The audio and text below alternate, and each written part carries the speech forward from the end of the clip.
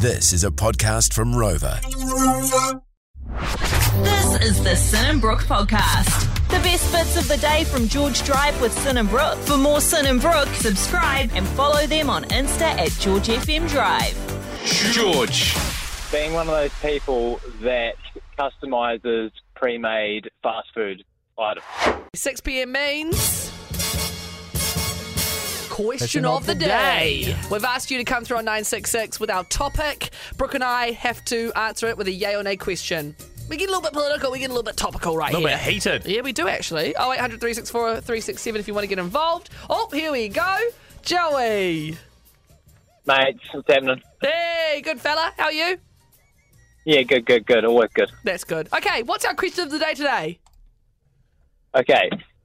Being one of those people that customises pre-made fast food items. Oh.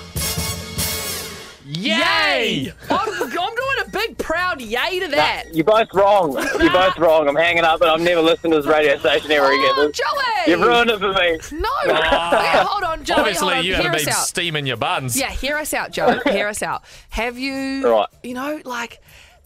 there comes a time where, the stock standard menu is gorgeous, but have you ever, steamed the buns or added a sauce from another burger extra into mac that sauce. sauce, you know?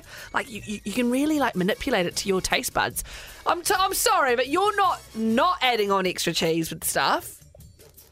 Yeah, well, hey, there's millions of people around the world testing this stuff every day, and if there was an issue with it, they would change it. You know what I mean? That is They're out true. there making the best burgers. You know, it's the people speak.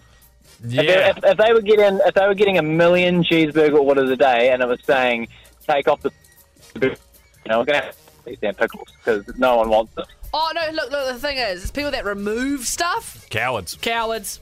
Big old cowards.